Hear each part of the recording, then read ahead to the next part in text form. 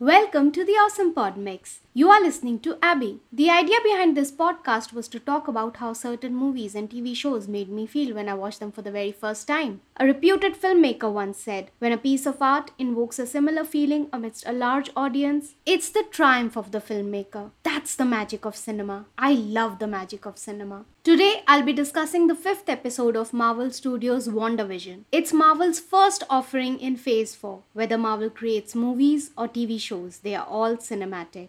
The fifth episode begins with Wanda's much lesser cheerful voice saying, previously on WandaVision. In the recap, we see a different end of the previous episode. When Vision asks, "Where's Geraldine?" Wanda replies, "She's gone. She didn't belong here." This episode is a tribute to the popular sitcom of the 80s, Family Ties, Growing Pains, and Full House. Fun fact, Matt Shackman, the director of the series, was a child artist on the spin-off show of Growing Pains titled Just the 10 of Us. Wanda and Vision are having trouble getting their babies to sleep. Nothing is working, not the binkies and not even Wanda's magic. Right on cue, Agnes rings the bell and offers to help. But Vision is not comfortable and doesn't trust Agnes. Agnes says, "Do you want me to take that again?"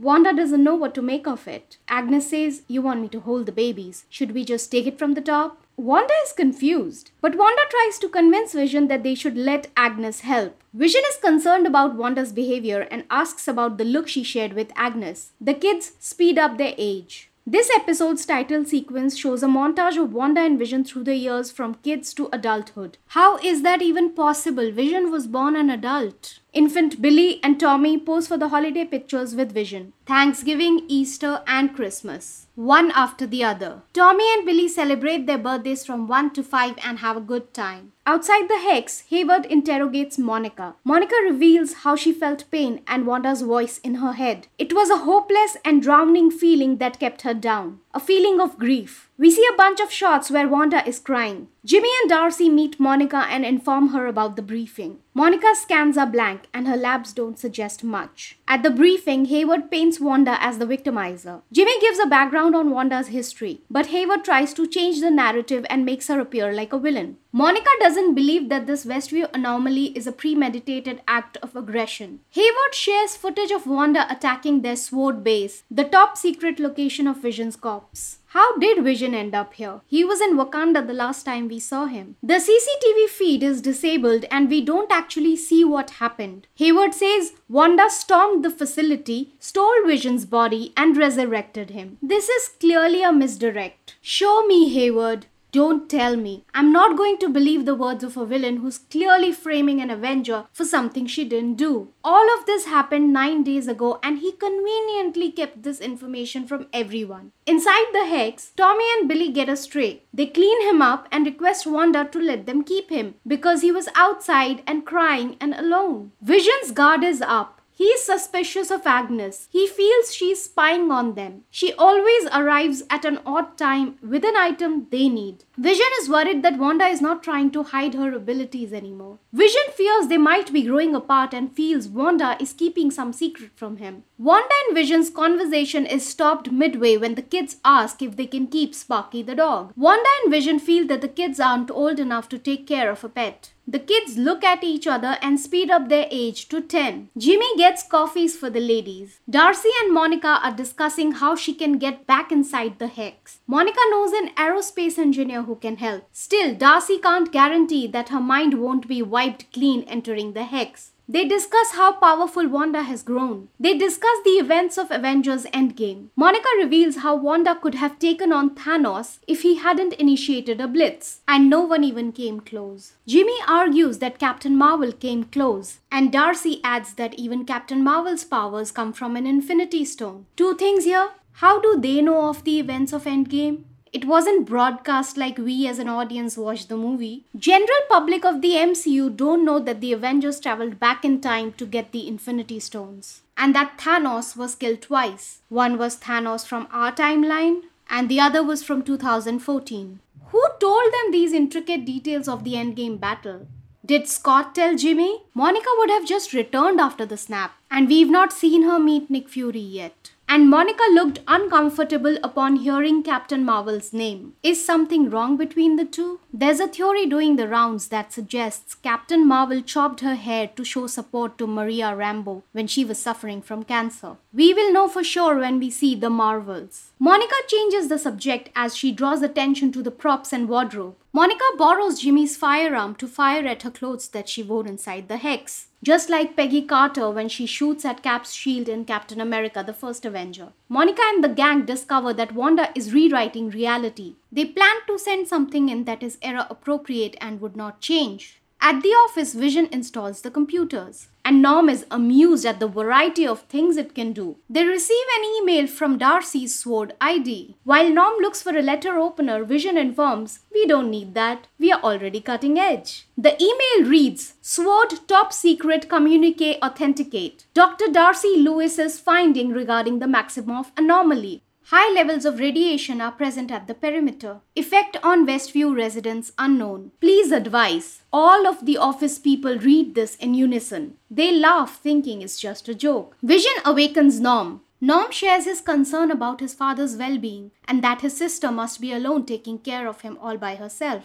Norm begs Vision to make her stop because she's in his head and it hurts. At the house, Billy trains Sparky. The kids want to show their trick to Dad, and they sense all is not good between Mommy and Daddy. Wanda explains that there may be differences between Mommy and Daddy, but family is forever, just like these two brothers. The kids ask if Wanda has a brother, and she says she does, but he's far away, which makes her sad. Sparky starts to bark, and Wanda hears a whirring sound. She asks the kids to stay put and steps out to check. There's a SWORD drone operated by Monica. Monica tries to have a conversation with Wanda, but Wanda is in no mood. She tilts her head in her signature style and her eyes glow red. The broadcast doesn't show the drone. The controls are taken over by Hayward and he orders a strike. The alarms start to blare at the base. Wanda comes out of the hex and throws the drone at Hayward. Hayward's men point their guns at Wanda, and we can see the laser beams pointed at her. Wanda warns them to stay out of her home. Monica tries to reason with Wanda and reminds her how she trusted her to deliver the babies. Monica assures that she had nothing to do with the armed drone. She is an ally and wants to help. Wanda asks, "What can you possibly offer me?" Monica says, "What do you want?" Wanda replies,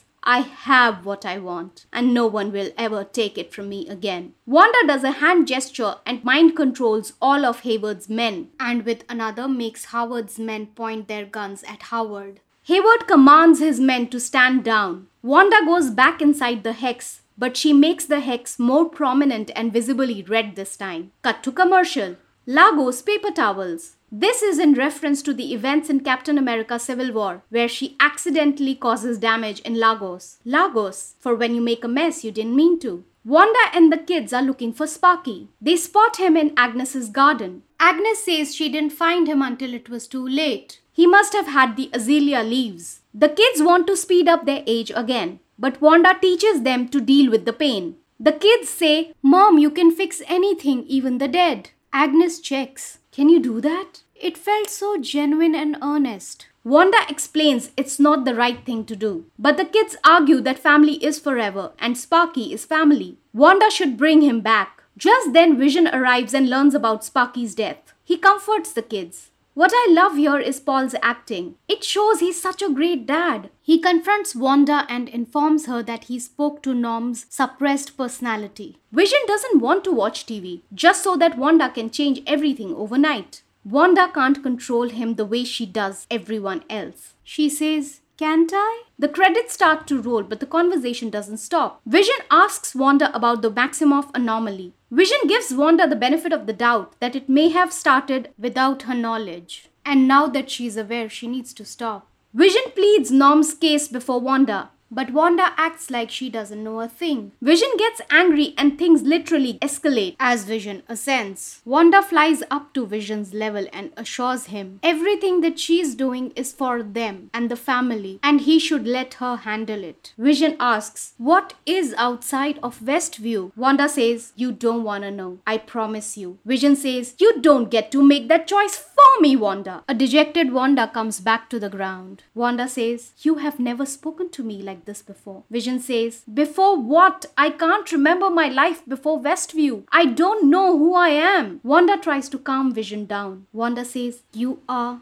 my husband. You are Tommy and Billy's father. Isn't that enough? Vision asks that one question the audience has been wondering for a while. Why aren't there any children in Westview? When Wanda says, I don't know how any of this started in the first place, I totally believe her. It's such a beautifully written scene. Vision says, what you're doing here is wrong. Vision is sort of Wanda's moral compass. Just then the bell rings and Vision thinks it's Wanda's doing. Wanda opens the door and reacts shocked. Vision asks, who is this? It's Peter/Quicksilver from the X-Men universe. He says, long lost bro get to squeeze his stinking sister to death or what? Darcy watching on the monitor reacts. She recast Pietro? Wanda whispers, Pietro? Pietro nods his head and she hugs him. This is not Pietro played by Aaron Taylor Johnson from Age of Ultron. Who is this fraud? What the hell just happened? You can listen to the Awesome Pod Mix and subscribe to it on Apple Podcasts, Spotify, Amazon Music and Google Podcasts. If you like what I'm doing, I'll soon be launching the Awesome Pod Mix page on Patreon and you can support me there. Thanks for listening.